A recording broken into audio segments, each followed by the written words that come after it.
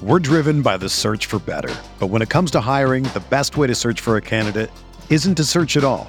Don't search, match with Indeed. Indeed is your matching and hiring platform with over 350 million global monthly visitors, according to Indeed data, and a matching engine that helps you find quality candidates fast. Ditch the busy work. Use Indeed for scheduling, screening, and messaging so you can connect with candidates faster. Leveraging over 140 million qualifications and preferences every day, Indeed's matching engine is constantly learning from your preferences, so the more you use Indeed, the better it gets. Join more than 3.5 million businesses worldwide that use Indeed to hire great talent fast. And listeners of this show will get a $75 sponsored job credit to get your jobs more visibility at Indeed.com/Blue Wire. Just go to Indeed.com/Blue Wire right now and support our show by saying that you heard about Indeed on this podcast. That's Indeed.com/Blue Wire. Terms and conditions apply. Need to hire? You need Indeed.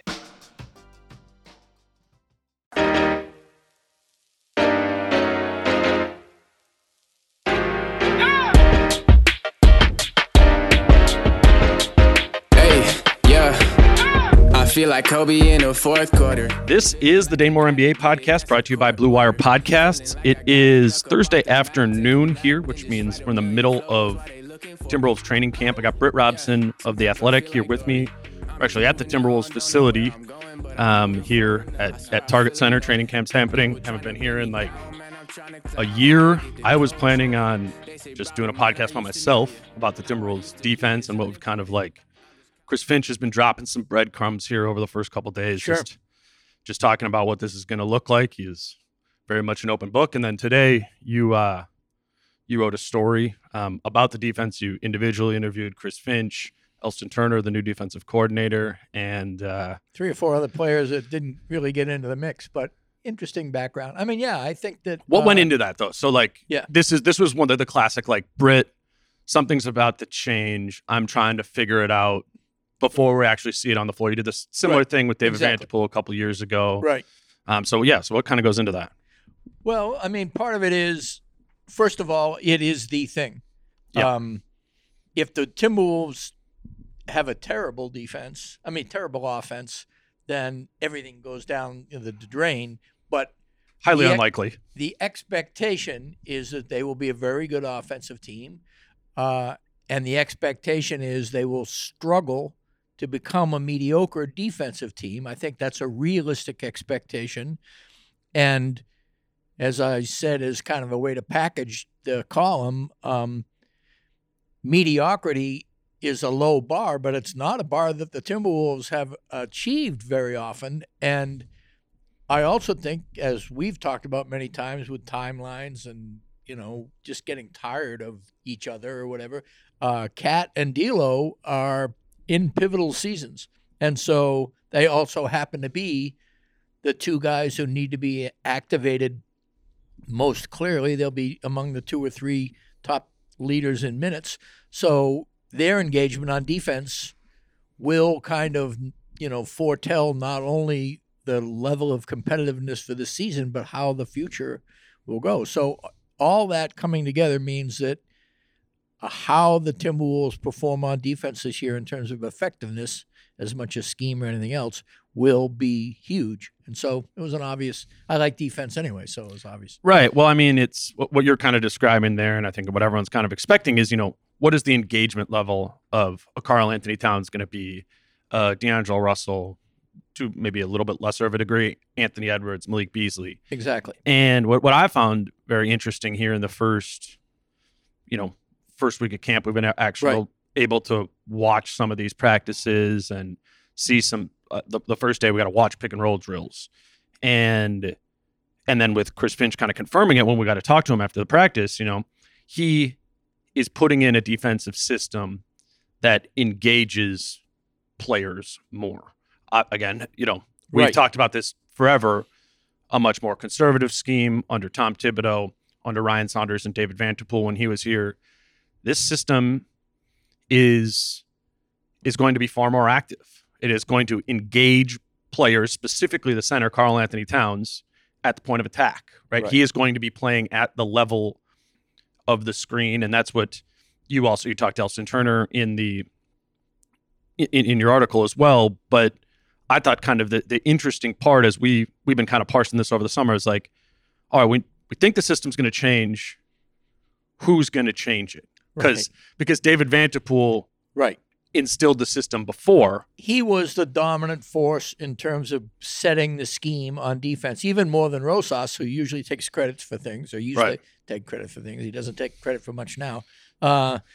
And I think that it is very obvious that Chris Finch is a power broker on this team in a way that most coaches are not. Every way, but specifically to the defense, which runs a little counter to his label of offensive dude. He put this defensive scheme in place too. Elston Turner, the new defensive coordinator, as you reported out, is basically, I think I had a direct quote. What was it? I'm gonna do what Chris wants us to do. Like, the way I had framed the question at the time to get that answer was, Coach Finch thinks X and Y should happen. Do you endorse that? And he said, I'm going to endorse whatever he says. Right. So in kind of looking at this, and the first day I'm just watching the drills, and I'm like, okay, when I'm watching the drills, what I'm seeing is you have the big playing up at the level of the screen. Right. Which is a difference previously. And gives Cat what he wants, not incidentally. I mean, Cat has always believed himself to be an excellent quasi-perimeter defender. And he said as much yesterday. Cite, obscure statistics that apparently confirm that he's very good at that. But, okay, so he said that, and he has said that before. Yesterday he said, I've fared really well when I've switched against point guards. I don't really know where those stats come from. He said it multiple times. Right.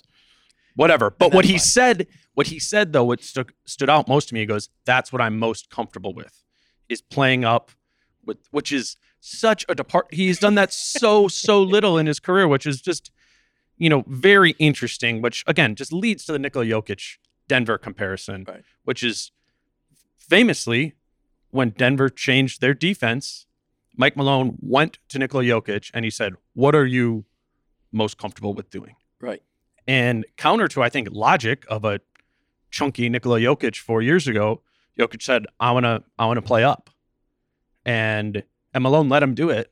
Right. And sure enough, once Paul Millsap got in the mix there as well, they went from being 28th in defense up to 10th that and next was season. Finch there? He wasn't there yet. Finch was not there. He's already gone. He was there 2 years before that leap happened. Yeah. But he did cite Malik Beasley as somebody who was familiar with this defensive pattern, and that could only have come from Denver, because that's the only place Malik was before here. I mean, his comments today, which indicates that there's a little bit of Denver in this anyway, schematically above and beyond the five.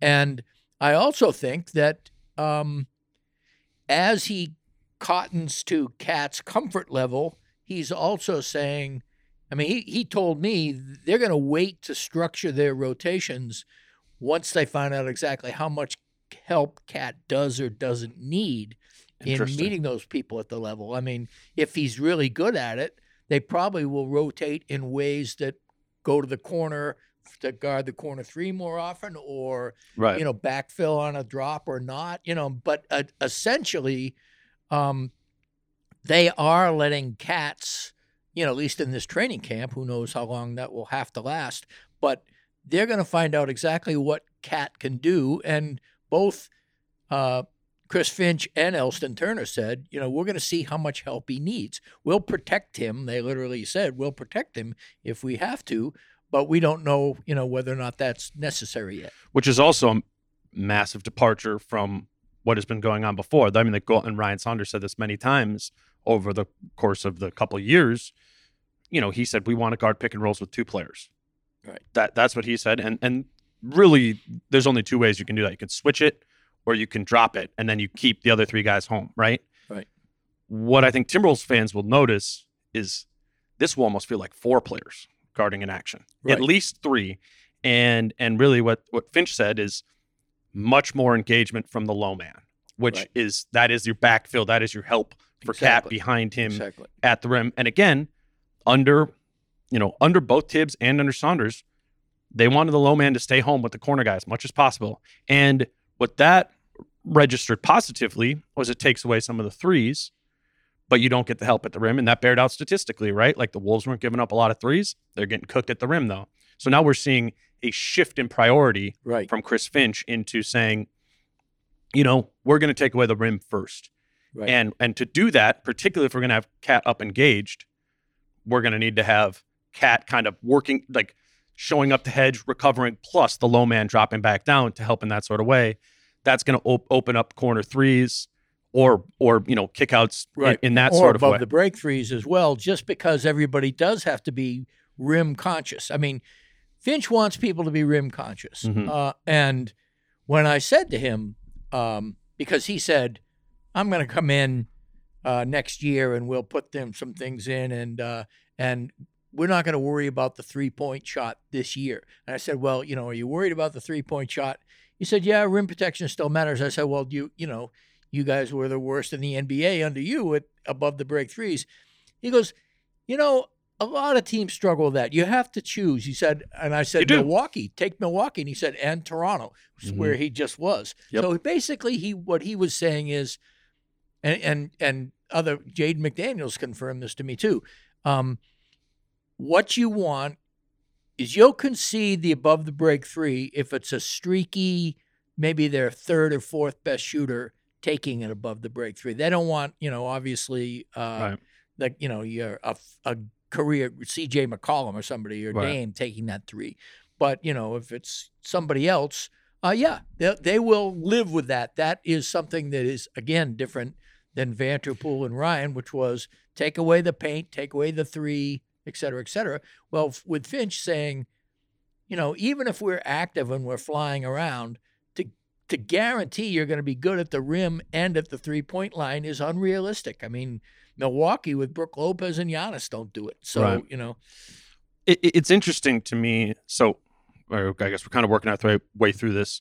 Sure. You got the big up at the level. You got the low man rotating over to give that big Cat or Nas at the level support. Right. What that opens up is the corner. And then and you saw this in the drills. Right. That's when the X out comes. Right. Because now the low man has ditched the man in the corner. So the X out is the opposite wing. If it gets kicked to the corner. Toronto X'd out at the corners. I mean, and by X out, we mean, of course, it's kind of a switch, but it's a... Yeah, it just makes really an X. Low man's down. Right. High man is going to come over, close out to the corner. The corner guy's then probably going to kick it to the above the break, and then the low man rotates back out in that way. That makes there's your X. And it's a rotation. And so this is very different. Yes, and it also asks different things of different people, particularly Anthony Edwards. This is audacious. This is audacious as well as it is different. Who is going to be a top 3 guy in minutes. I don't think anybody expects different. And that means he's going to be on the floor a lot. And what that means is he cannot be... I mean, Chris Finch literally told me that last year we decided, we saw he was so much more comfortable on the ball than he was off the ball. So we either put him on the ball or we put him in the gap facing the ball and rotated behind him. I mean, it's like, don't even involve him in complicated shit. It was really what it boiled down to. And so I'm thinking, all right, Anthony Edwards is a fun-loving guy. Everybody, to a person I've ever spoken to about him, says he wants to be good, he wants to be good, so on and so forth. But what I remember is how Anthony Edwards just loved the new wrinkles that Chris Finch had put in after Ryan left. And that was because he didn't have to do as much. And that was good because he couldn't do as much under Ryan. So the big question mark, one of the 2 big question marks in my mind in terms of how effective this team, 3 question marks, but the one I'm talking about now, it is very important, is can Anthony Edwards execute assignments off the ball, both because of his perimeter vision and because of his want to. And people are, of course they're going to say this now, but I do think that the way they're saying this is they're thinking, he is beginning to get it. And, Right. if that's true, that's a huge, huge development. What's interesting in this scheme, and Finch confirmed as much to you in the story, is if he or anyone else is not doing it, it will be easy to diagnose where he is not doing accountability. That's why he doesn't like switching. That's why he wants these set rotations. But it's pretty easy. It's like, all right, so where's Ant's going to be one of three places, right? Right. He's going to be guarding the point of attack, probably not that often, but sometimes he'll be in that situation. Right. Or he'll be the low man Right. at times where at the point of attack, it's just his job to be up in the ball. As the low man, he's going to need to rotate over in that sort of way. Right. Or if he's just the opposite wing, he's going to have to do the X out. Right. Not doing your job in any one of those three spots Leaves an open man, but it's also very easily diagnosable on film. Yes, exactly. You'll see exactly why they're so open. You got to rotate over for the low. Right. You got to the X out for the X out, Right. And I think in terms of just behavioral learning, that's a lot, that's a lot easier or it's a lot more specific than drop coverage, which is much more enough. Read and read. Yeah. That is really, one of the things, and I was frankly ignorant of this. Solid as enough sounded like you go to a spot, you play, you react to a certain thing and go in a certain place, but that gets back to this whole idea that X's and O's are going to be putting people, that X is going to be exactly there. And there's a lot of judgment calls on solid as enough. When you're solid is when you're in the right place, but being in the right place when the play flexes is a judgment call. And that, I've got to think, is more complicated than what Finch is trying to do. At the very least, to X, as you said, X out, go low, or beyond ball, or whatever. Those three things are fairly definitive, you know, and that's why they're so accountable. So I think that does engage Ant's love of the game. Ant seems like the kind of guy, if he doesn't get something easily, he'll put it off for a while and just do something else. But if he gets it a little bit, his natural confidence has him going to say, I can do this, and he applies himself. That became true in terms of his shot selection and his jumper last year. And I think also in terms of his passing, what he learned in terms of how to be a playmaker, he wasn't nearly as stupid playmaking in the second half of the season. Right. So it was, I was talking to you during practice today about how when I was reading your article this morning, the one thing that kind of struck me that I hadn't ever really considered, and I'm not saying this is a likelihood or anything, but what if Ant is really good at this? Right. Or becomes really good, or even just above average at exactly. it. Not a problem. What if he is not one of the three things that I think are problematical, which unfortunately, I still have to think that way because I saw him last year. He was, and to be fair, I asked him to, because he said, I'm going to get, at media day, I'm going to get 2 steals a game. Well, if that's his mindset, then all these things under Finch's system are kind of screwed because you can, like on ball, you can. Low man, if you're going for steals, low man, you're probably going to get burned. There's just a lot of ways that's not going to work. And when I said, won't that get in the way of 2 steals a game? He goes, no, opposite. I'll get 4 steals. Ann is going to have, that level of playfulness. But there is the worry that, I got this now, so on and so forth. And once the game starts, it's going to be a learning curve, I think. And his offense will, keep him on the floor. And if they do have to, quote unquote, protect him or do something, then maybe, he plays a little bit more often with some of the, really great defensive guys who can cover for him a little bit. But in general, I think it's a worthy experiment because he has to get beyond just filling gaps and being on ball. He has to become a member of a team defense, which is really what he was exempted from the last 30 games of the season last year. I want to talk about how this connects to Cap, and I'm going to get a quick break in here first, and we'll be right back. We're driven by the search for better. But when it comes to hiring, the best way to search for a candidate isn't to search at all. Don't search, match with Indeed. Indeed is your matching and hiring platform with over 350 million global monthly visitors, according to Indeed data, and a matching engine that helps you find quality candidates fast. Ditch the busy work. Use Indeed for scheduling, screening, and messaging so you can connect with candidates faster.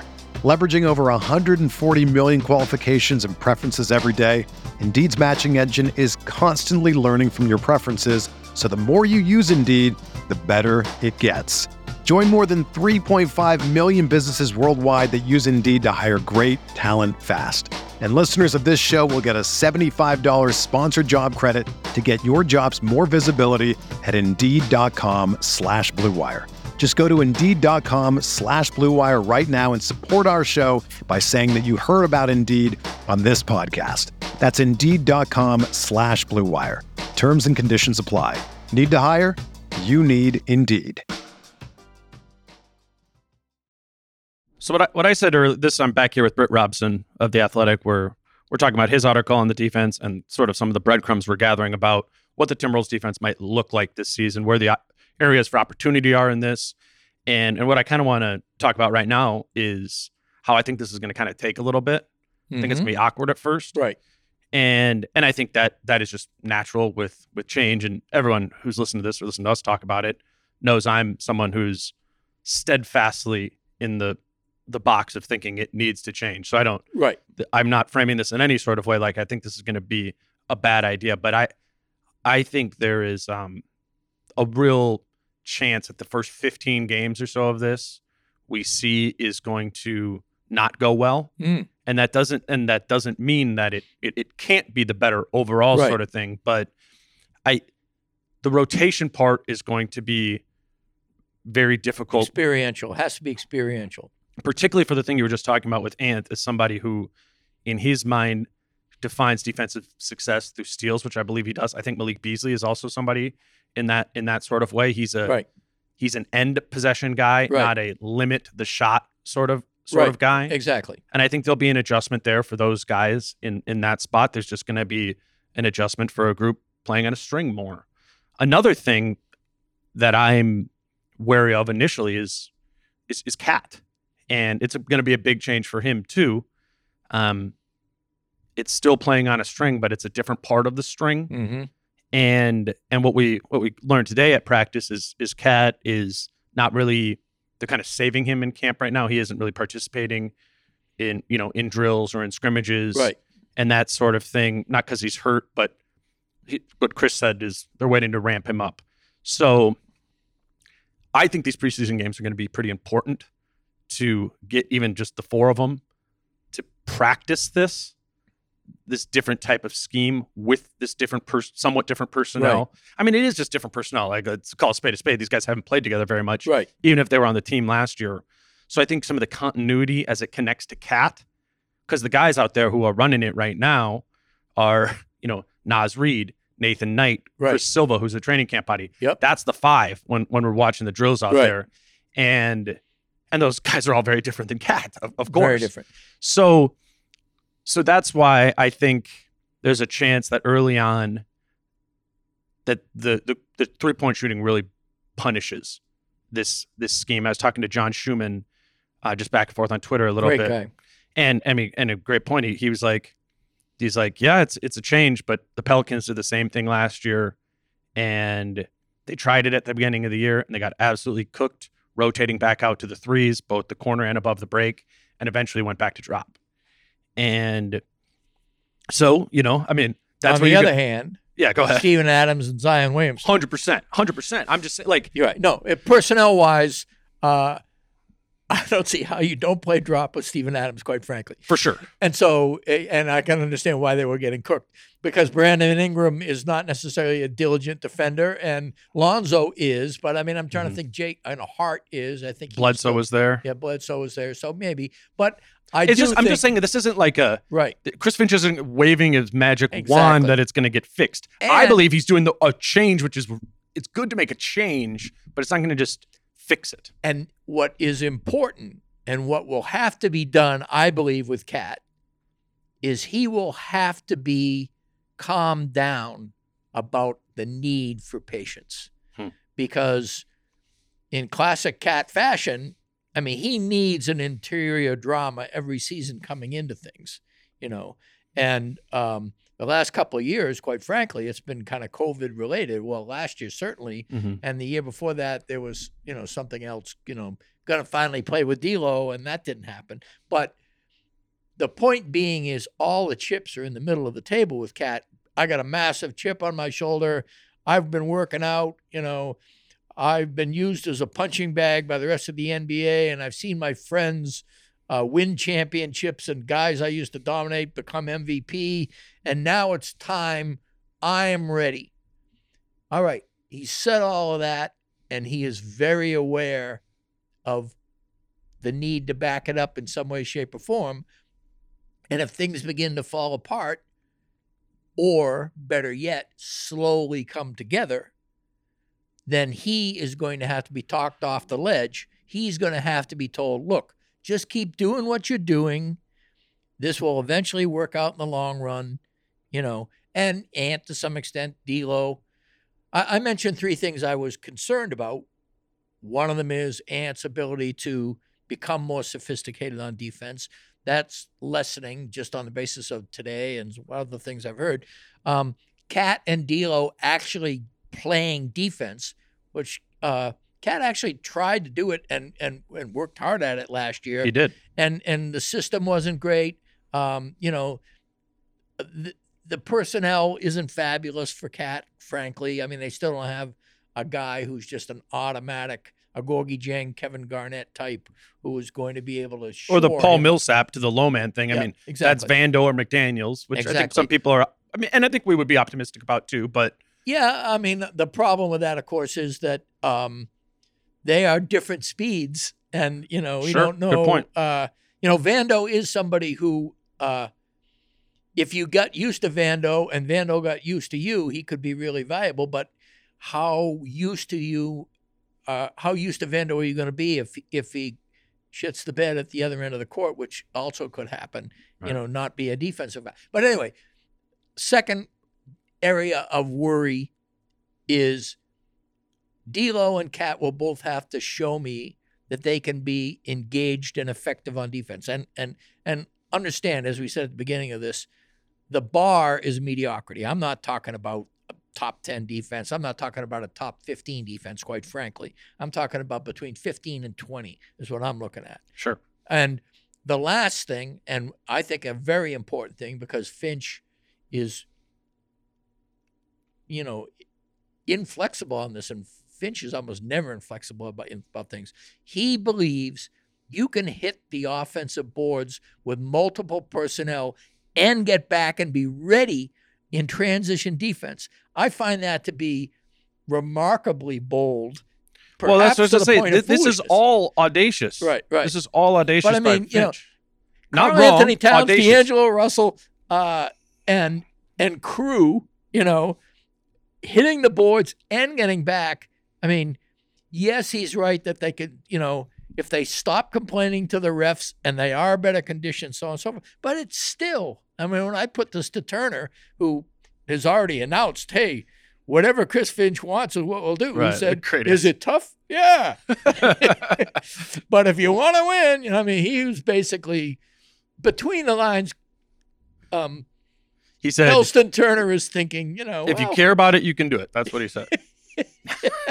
But is it tough? Yeah. It's just, this is all a good example of Finch and his just kind of belief. I mean, the defensive system in the half court, as we just talked about, there's 3 links of the chain there that are all audacious, that they're going to be all working together. Right. If they do work together, it'll be very positive. If you can offensive rebound and play transition defense together, that will be very positive as well. But it's, Chris Finch he's a parlay guy, right? Right. You know what I'm saying? Like those stringing you those have to things double. Together. He's doubling down on doubling down to some extent. And the thing that is kind of crazy about it is that he said this in the middle of last season when we were asking him about how do you got to get back? How do and he said, when people are at that time, he said, when people are on the fast break anyway, more often than not, if they've got that kind of situation, they get an open look. And now what he's saying is, Well, we're going to prevent that from happening, but we're also going to hit the offensive boards. And it is, by the way, consistent. He has always said, and I am actually impressed by this, the possession doesn't end until the other guy gets the rebound. So we just will extend our possessions by hitting the glass and be a better offensive team. But if that doesn't work, guess what? Everybody has got to haul ass back to the other end of the court and do this. And Turner did say, yes, that's a philosophy, but use your judgment. I mean, if you're the only guy, above the above the foul line, and you're taking a shot and the guy's blowing by you, you better get back. Right. And so that was an extreme example. But his point is, floor balance, you can't be totally stupid about floor balance. You have to be a guy going back. On the other hand, what do all these three things have in common? I mean, they have in common that this is meant to be an athletic team that should be fun to watch, and that you have to be in condition. Finch has talked about this being a 14-player roster, not in rotation, but he has a lot to choose from. That's one thing that I think has happened over the summer. Depth has improved. And I think that you have athletes, and you also have guys that are now being told. I mean, everybody knows that if the Wolves are a bottom 5 defense and Cat and D'Lo are culprits, then the conclusion has to be we got to do something else. And by the way, we have 2 guys who are really exciting young prospects. And we haven't even talked about Ben Simmons, thank God. But I mean, there is this whole idea that your identity right now, this is the last chance. Yeah, if this doesn't work, now you've made a full-on schematic change to accommodate for your 2 highest paid players. Right. If this doesn't work, you almost have to pitch the roster construction. Right. And what I'm saying is I'm preaching patience in this because I don't think it's going to work the first 15 games. Right. I'm saying give it time. And you have to give it, 70, 80 games. And let's face it. Exactly. It isn't like we're talking about screwing with the offense, because the offense can hum. So if you're screwing with something that was 28th best anyway, True. It isn't low opportunity really, cost. It isn't. Yeah. I mean, and if Finch has the confidence to stick with it, and there isn't anything about that guy's personality that indicates that he doesn't, right? Then I think what we're going to see is a chance for it to work in a way that I think is a positive. And to your point about you being a person that has argued this, and you have, I was more in the Vanderpool camp just because I was impressed with the what he was saying and how he was saying it, and how it well mirrored what the Wolves, they wanted to take away on defense, what they get, what they were trying to get on offense. But in response to my column today on Twitter, the Hardwood Paroxysm, Matt Moore totally endorsed this change and said, and I don't know where he got this stat, but maybe you get synergy too. But he said that on plays that are not switchers or drops, the Wolves had the second best points per play against in the NBA last year. Interesting. I think that's second spectrum, but I also I think there weren't a lot of those possessions. Right, but still, that's pretty remarkable. Matt, interesting. He works for the Action Network, so he covers the whole league, but he's in Denver. Right. So he's seen a lot of Wolves and seen Finch. No, well, he's seen Jokic. He's seen Jokic, this system with Jokic, which is, and just as I've tweeted out a couple of the Chris Finch things, he's been like, awesome, yes. And Matt, it works for a betting site. He's like, I just bet the Timberwolves make the playoffs. And but then a couple of the other Nuggets guys too, I interacted with a little bit of like they just so sternly believe in this system for a player like Nikola Jokic as your 5. Well, let's face it, if Cat was the MVP, because he suddenly got a lot better on defense and was much happier and played a lot better as a result, we'd endorse it too. Like, okay, 2016-17, the Nuggets were 29th in defense, which actually that's the year when Finch was there. 2017-18 which was the year when the Wolves and Nuggets played each other in Game 82. The Nuggets were 25th in defense that year. Then they make the switch defensively, and a big schematic change, as I talked about, with Malone saying, Nikola, what do you want to do? And they switch it. Paul Millsap, he was actually there the year before, but he was hurt for most of it. Millsap played 70 games that next year, and they jump up to 10th defensively, and the Nuggets have kind of been rolling ever since, right?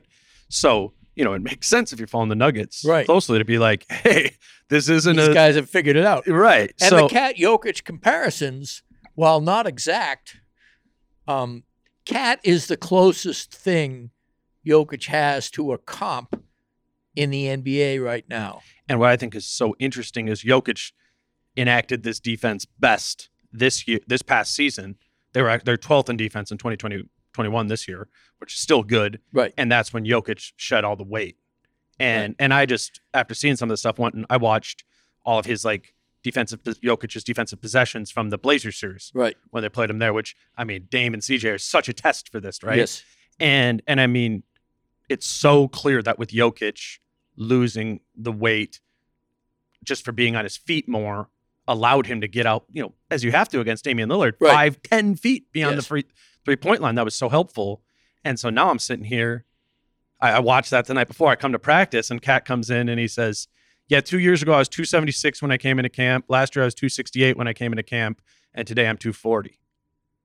Like, that's kind of the same thing. Because, again, what this scheme asks you to do, it's hard. Right. Man, it particularly, there's like at the level, but then if it's Dame Lillard, it's not just at the level. You need to go up and hard hedge and take that away. And then, okay, we got Dame to pass it. Then what Kat has to do is sprint back down low. Like, you got to be in good shape to do it. And that, again, that's why Jokic had his best season, I believe, was in part due to the fact that he shed a bunch of weight. And, you know, Kat has too. And at the other end, you got to get an offensive rebound and sprint back. Doubling down. So, I mean, you know, it's going to be, maybe there's a reason why there's like just a ton of 3, 4, 5 types on this roster. I mean, guys like Taurean Prince, you know, that is Vando, the thing, man. You know, that's the thing are they going to be able to figure that out? Because, you know, are they going to basically bring them in waves to do this? And if you do, you lose the continuity that you're talking about. But just some sort of way you need to find your Paul Millsap. This roster does. Well, that would logically be Vando, right? I mean, but or if you if you Frankenstein it with Taurean Prince, Jaden McDaniels, Vando, as I think they will. Exactly. It needs to that 18-19 season where they made the jump. They went when Jokic and Millsap were on the floor together. They were 90th percentile defensively, and when Jokic was on the floor with no Millsap, they were 34th percentile defensively. Overall, that led to being plus 10 net rating when Jokic and Millsap are on together to neutral when it was Jokic, no Millsap. So that is a critical part of this. The low man. And it obviously is a totally different scheme, but Kat was so much more effective with Vando next to him than he was with McDaniels next to him. Yep. And it is because I think that quick bruiser type is really a good complement for Kat. Mm-hmm. You know, I mean, a guy who can get a rebound, deter a shot, be a presence without Kat with Kat being like a split second late. That's important. Right. What I'm kind of torn on is, you know, if they're even going to try and put McDaniels in that role because I think we believe his best role is on the ball, right? Yes. And Finch does too, although Finch thinks that the McDaniels at the 3 will happen when everything is out on the floor in crunch time anyway. Yeah, which leads us back to our whole, like, what's that plan at power forward? Who's starting at power forward? And I think over the course of the summer and stuff, once we kind of heard that Vando was going to be coming back, I think the logical connection was, you know, Vando's going to start at the 4. Why wouldn't you put Vando next to Kat to do this system? Devil's advocate, Uh-huh. because Chris Finch is audacious and wants to put his 5 best he wants to have his best players out there as much as possible. Yeah. And Vando is not one of the 5 best players on his team. He's maybe the 8th best player on his team. And there are 2 schools of thought to this, and Finch has kind of supported both of them because on the one hand, he said this summer, we're going to start with an offensive heavy lineup and then go blending. Right. And he told me what works best is if we blend our lineups. Mm-hmm. If we have a couple of these guys next to our explosive offensive guys, what he was basically saying is, filter in guys who will make the system work. Yeah, and of course. Vando is, whenever Chris Finch talks about defense, Vando sounds like the prototype for what he wants to do. And when they don't you just have this, or is it just me? I have this feeling that the Vando role is not going to be as big as we're making it out to be. I think that might be. I mean, for sure in the rotation. I'm not. Well, I mean, put it this way. If Vando doesn't stick at 20 to 25 minutes minimum a game, it will be because Finch does not like the offense. Finch does not like the fact that his hands remain a problem. His cutting is overrated. I think Finch kind of overrates Vando's cutting. I don't remember a lot of great Vando cuts. There are some. Mm-hmm. And the fact that much was made about him getting up 200 makes a day, which, or whatever it was he said, I got to tell you, it's kind of analogous to Jaden McDaniels being the playmaker in Summer League. It's great in terms of what you're working on for the future, but you're not relying. Vando will be this year's Josh Okogie in terms of the fact that other opposing defenses will have you find him and make him shoot. And so, and if that happens, then I say you're right. Then I say that Finch, because he wants it both. He wants great offense and good defense. And if he doesn't think he's getting both, then he may change. Well, where is he going to place Vando? That's the question. If Vando's playing with the starters, are you going to put Vando in the dunker, which will congest things? It will congest things for Cat posting up. It'll congest things for Ant attacking. It'll congest things for D'Lo pick and roll game. If it's D'Lo Cat pick and roll game, the part of this inclination I'm literally just talking through right now is this idea that I think Finch is going to want that 4 to slide towards the corner a lot more than the dunker for all of those sort of reasons. Which is Jaden McDaniels. Right. Now we're doing this. We're wrapping ourselves in a pretzel because now we're back. And Taurean Prince. Both of those guys are classic corner threes. Mm-hmm. That's Jaden is clearly most comfortable doing that, catch and shoot from the corner. And I think Taurean is an even better shooter out of it. Yeah, right. So, the Frankenstein. That's what we're talking about is the offense versus the defense. And how does he effectively piece together those 4 minutes? Because it's just going to be important, not just defensively, but offensively too. And I've got to tell you, I think that Vando is such a prototype of Vando will be there. If the other guy gets the rebound as Vando is crashing the offensive glass, he will not be able to pivot easily and just give it to the point guard. That's the thing about Vando. And then Vando will be in position at the other end of the court. I guess if Finch does believe in that value is got to be, that's the example he's setting. Yeah, but that value he's providing is in Finch's most audacious element that he's talking to you about, this whole offensive rebounding and transition thing. What has Chris Finch said in regards to Vando at least 10 times that I've heard as they were thinking about signing him, expecting to sign him, and then signing him? He checks a lot of boxes in terms of winning, terms of winning statistics. And I agree he does. Right. I agree he does. I just think if it strikes me as maybe that will happen more so with the second unit, but I don't know. I don't know. It worked really well with the second unit last year. Well, the optimistic view is that this team has the depth to monkey with it, to try things. 100%. Provided it doesn't get in the way of your developing a whole new defensive scheme. The broad doubt that any self-respecting Timberwolves fan should have by now is that you're asking the players to do things that they ultimately can't do. that Cat and D'Lo are just not good defenders. Screw the scheme. They're Al Jefferson or whatever, Sure. That's one concern. The other concern is Anthony Edwards is flummoxed by the sophistication and begins to just go for steals. Screw it, and he's getting 40, every third game, so he gets to do it. Vando is great at that role, but he's so bad at the other end that he's wrecking the offense. He's not the corner guy that makes things hum in the paint. It isn't quite a house of cards, but it is there are some sturdy foundational pieces, and then those sturdy things are resting on some things that are not sturdy. Right. And so can you get the leverage to the point where it is sturdy anyway, or does it become something that the whole thing collapses of its own weight, and it's a classic Timberwolves season?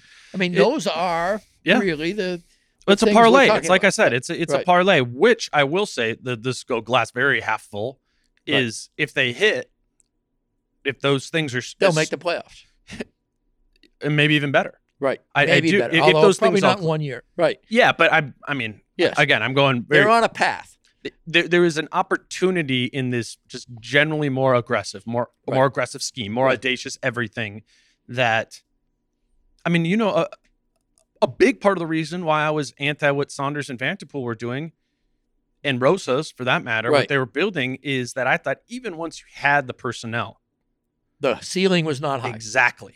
And the floor was supposedly high, but it wasn't. Exactly. Not with this team. Boom. Mm-hmm. So that's what, as I'm like literally, I'm in training camps. I'm going for, this was the third day.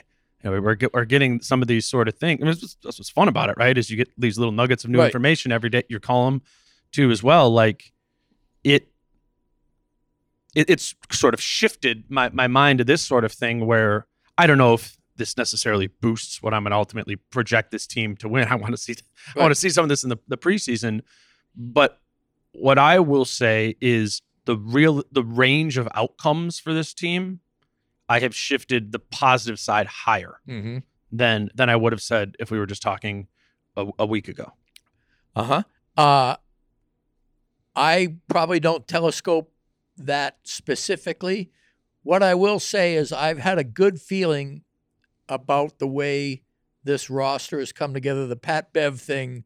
We were talking about defense. We're 45 minutes into a Timberwolves defensive podcast. I think that's the first time we brought up Patrick Beverley. Right. Well, and that's because he's not a question mark except for his health. Exactly. And even with his health bad, he can still be KG-like in terms of just being somebody who barks at people and lets people. You asked him that today. You said, what was it? When are you going to start are you going to wait to start barking at people? And he said, no. It's the way I am, unfortunately. Yeah, but in answer to your future idea, 33-5 has always felt like easy money to me, and I know a lot of people have disagreed with that. Have they? More people have begun. Well, when I first said, you said 500. Well, I still think that's the range. I think the range is 34 to say 41. I do. I believe, barring a collapse that will, tank the legacy of Gerson Rosas for good, that they will win between 34 and 41 games. That will get them in play-in consideration and perhaps will get them outright into the playoffs. I think that there's nothing lately in reporting on this defensive thing. Chris Finch says, I've always been a defense-first guy. I don't think that he is as naturally revolutionary on defense as he is on offense. I think what he's doing, as we've just pointed out, are things that other teams have done. I think his idea of letting players show him what the offense should be is a little bit more radical. And but I've got to say, props to Chris Finch for saying, when it comes to defense, this is what I want. And Joseph Blair was going to be his coordinator, and Joseph Blair was going to have a tough season. And maybe he knew that, and that's why he went to Washington. But when I asked Finch for this story, how big of a bump in the road was the Joseph Blair thing? He said, well, myself and the coaching staff were putting this together anyway, and we were already on the road to doing things. And then I talked to Elston Turner when he left, and he was more in line with the way I was thinking in terms of switching and stuff. And so lack of switching. The way Finch was kind of painting it was, I welcomed Joseph Blair walking out the door. I mean, he didn't say that. Right. And I don't want to put words in his mouth that way, but there was clearly an idea. It wasn't congruent necessarily, their two views and belief of what the right way to do this. And you picked up on it right away. I mean, what Blair wanted out of Cat was going to be a hybrid of some of the things. I think Blair looked at it and he said, if Cat's going to be our center, we have to switch. Mm-hmm. I think it's pretty much that simple. And I think that Joseph, and he said as much, I would only run a defensive scheme with that's a drop if I had a massive individual at center. Well, Cat is not massive.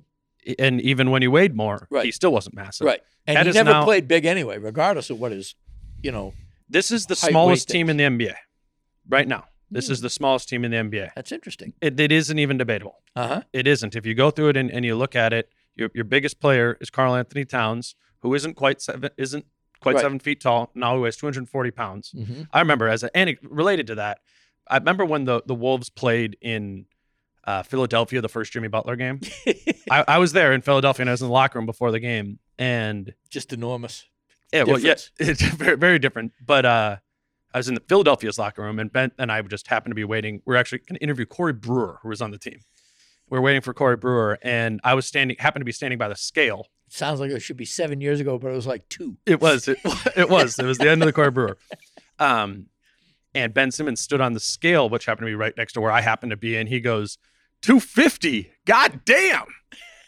And so, I mean, Ben Simmons 2 years ago weighed more than Cat does right now. And his Cat's size. And his Cat's height. Right. So if Ben Simmons does magically get on this team, which we're not talking about right now, he will be the biggest player on the team. Mm-hmm. And to alongside Jaden McDaniels. Well, yeah, but Jaden weighs 185. No, I know. So that's what I'm saying. You just go down the rest of the, who on this team is quote unquote big for their position? Anthony Edwards, I would say. Maybe Josh Okogie is kind of thick. Well, yeah, depending on what I would position. say in terms of disruption, Vando plays bigger. I mean, Vando gets rebounds and disrupts I'm not saying this plays. team is small in like a bad way. I'm saying this team is small relative to the other 29 teams in the league. Right. And that will become apparent in this season, and maybe not apparent for good or for bad. I'm just saying, like, we line up the bodies here of every opponent before the game. Right. That's the roster that Gerson Rosas put together. Right. That Chris Finch is excited by. 100%. And what's really fascinating, Elston Turner is not very good at disguising himself in terms of how he responds to things. He affects a world weariness when you talk to him. It's like, like with the whole thing with Finch, whatever he wants. And I know a lot of ways to do things. If he wants to skin the cat this way, I can do it, and I'm on board with it. So he has that, I gave him my Gorgie anecdote about, X's and O's never really happening. Well, he has a point there, and he gets into this whole, he's just like this Southern dude, Sam Mitchell type of that drawl and everything. Sam Mitchell is that's good. He is like Sam. Yeah. And so, but then at the end, I'm saying, what have you got here? And so, how is this going to pan out? And all of a sudden he started talking about, but we are. And he started talking about the fact that we're quick and we can get from point A to point B, and we got some springiness. And his voice changed. It was like he got excited all over again about the athleticism and the springiness, being able to put people out on the court and run the kind of system that they're going to run, occasionally Do you remember when Rocco and Dario Saric first came over and Tibbs plugged them in, and all of a sudden they were playing defense? They went 8-3 the first 11 games. They're number 3 in defense in the whole league. They were banshees all over the court. And it was some of the most fun I've had since 2003-04 when they went to the conference finals. Well, it was the best and I just thought to myself, here we go. We may see when the defense is humming that type of thing. Will we see it often? Will we see it often enough for it to be mediocre? Because at the end of the day, let's face it, that defense, while better, still only finished 20th. So can I say something about the Elston Turner thing, which I think is maybe stating the obvious to some people, but in line with the smallest team ever? Yeah. Elston Turner was the defensive coordinator of the Houston Rockets when they had the smallest roster. Everything too in the history of the NBA. Right. It was 29. Yeah, when Rocco was PJ Tucker was the center, or Robert Covington was the power forward. Depending, one of those two was the center. Exactly. Right. So I just from the time when we got to interview Elston Turner, I don't think he's all in on that. Right. But he's coached it before. Right. Yes. So that's if the Wolves are in fact, and I know some people have already pushed back on this idea that I have that this is the smallest team in the league. They're small. Right. And Elston Turner has experience coaching a team like that. So I think they're leaning. Carson Rosas was leaning into it. Chris Finch was embracing it. Right. The hiring of Elston Turner was emboldening it. And he used a word that I think is also a very good adjective for this team. He said they're wiry. Yeah. And Josh Okogie, Jared Vanderbilt, Patrick Beverly, Jaden McDaniels, they are wiry guys. For sure. And what that means is people who are flexible but not flaccid. People who are able to bend and scamper but have resistance as they do so. Britt Robson, you wrote a great piece. It's on The Athletic right now. It's titled, Timberwolves' Success Hinges on Their Defense Going from Terrible to Mediocre. What's their plan for getting there? Long title, but accurate. Classic Athletic title. Well, it's a long article too, but it's good. Check that out. There's actually a lot more in there. Again, was reported out, talked to a lot of different people there. Read that at The Athletic. Britt, this was obviously a lot about the defense. I look forward to talking to you more here in the coming weeks about some other things on this team too. It never. We'll get. Right now, we're sitting face to face for the first time since we're here your at practice. apartment in Bloomington in the summer a while back. Exactly. Yeah. I mean, it's so that's another reason to get excited. Yeah. I'm actually excited because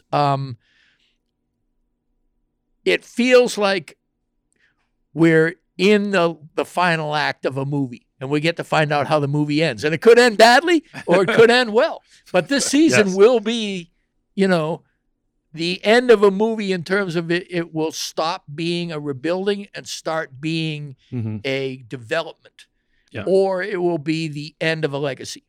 And so I'm excited for that because those are big stakes. Very big stakes. Very big stakes. And I think as far as covering the team, it's going to be fun too. I mean, we got to watch practice scrimmages today and everything. Yeah, up close and personal. First time since Flip Saunders for me. Yeah, I was to say, first time for me ever because I started covering the team under Tibbs. Yep. And we were not allowed in practices for that. So, yes, it's going to be fun. There's going to be more breadcrumbs here over the next week. Somehow this team plays a game on Monday. I know, that's going to be something. Which we'll be at here. And New Orleans, another dysfunctional team. Exactly. So I'll talk to you again. Not before that night after that game. And we'll track this team wherever it goes. He's Britt. I'm Dane. Until later. Peace out. How I'm feeling, man, I hope it never stop, yeah. Green and hot so you can find me in the crowd, yeah. Don't let standards ever bring you down, yeah. Hope you dancing like nobody else around, yeah. Everyone is talking about magnesium. It's all you hear about. But why? What do we know about magnesium? Well, magnesium is the #1 mineral that 75% of Americans are deficient in. If you are a woman over 35, magnesium will help you rediscover balance, energy, and vitality. Magnesium supports more than 300 enzymatic reactions in your body, including those involved in hormonal balance. From functional medicine doctors to mental well-being and female hormone experts, we all know that magnesium is the one mineral to improve all aspects of well-being and health. But which one? Magnesium Breakthrough from Bioptimizers, the trusted choice recommended by leading experts with 7 best-absorbed forms of magnesium to ensure your body receives the support it needs for overall well-being. Go to bioptimizers.com/balance today and use code BALANCE10 for 10% off. Support your journey to wellness at bioptimizers.com/balance. Magnesium Breakthrough from Bioptimizers, your foundation to optimal health and vitality.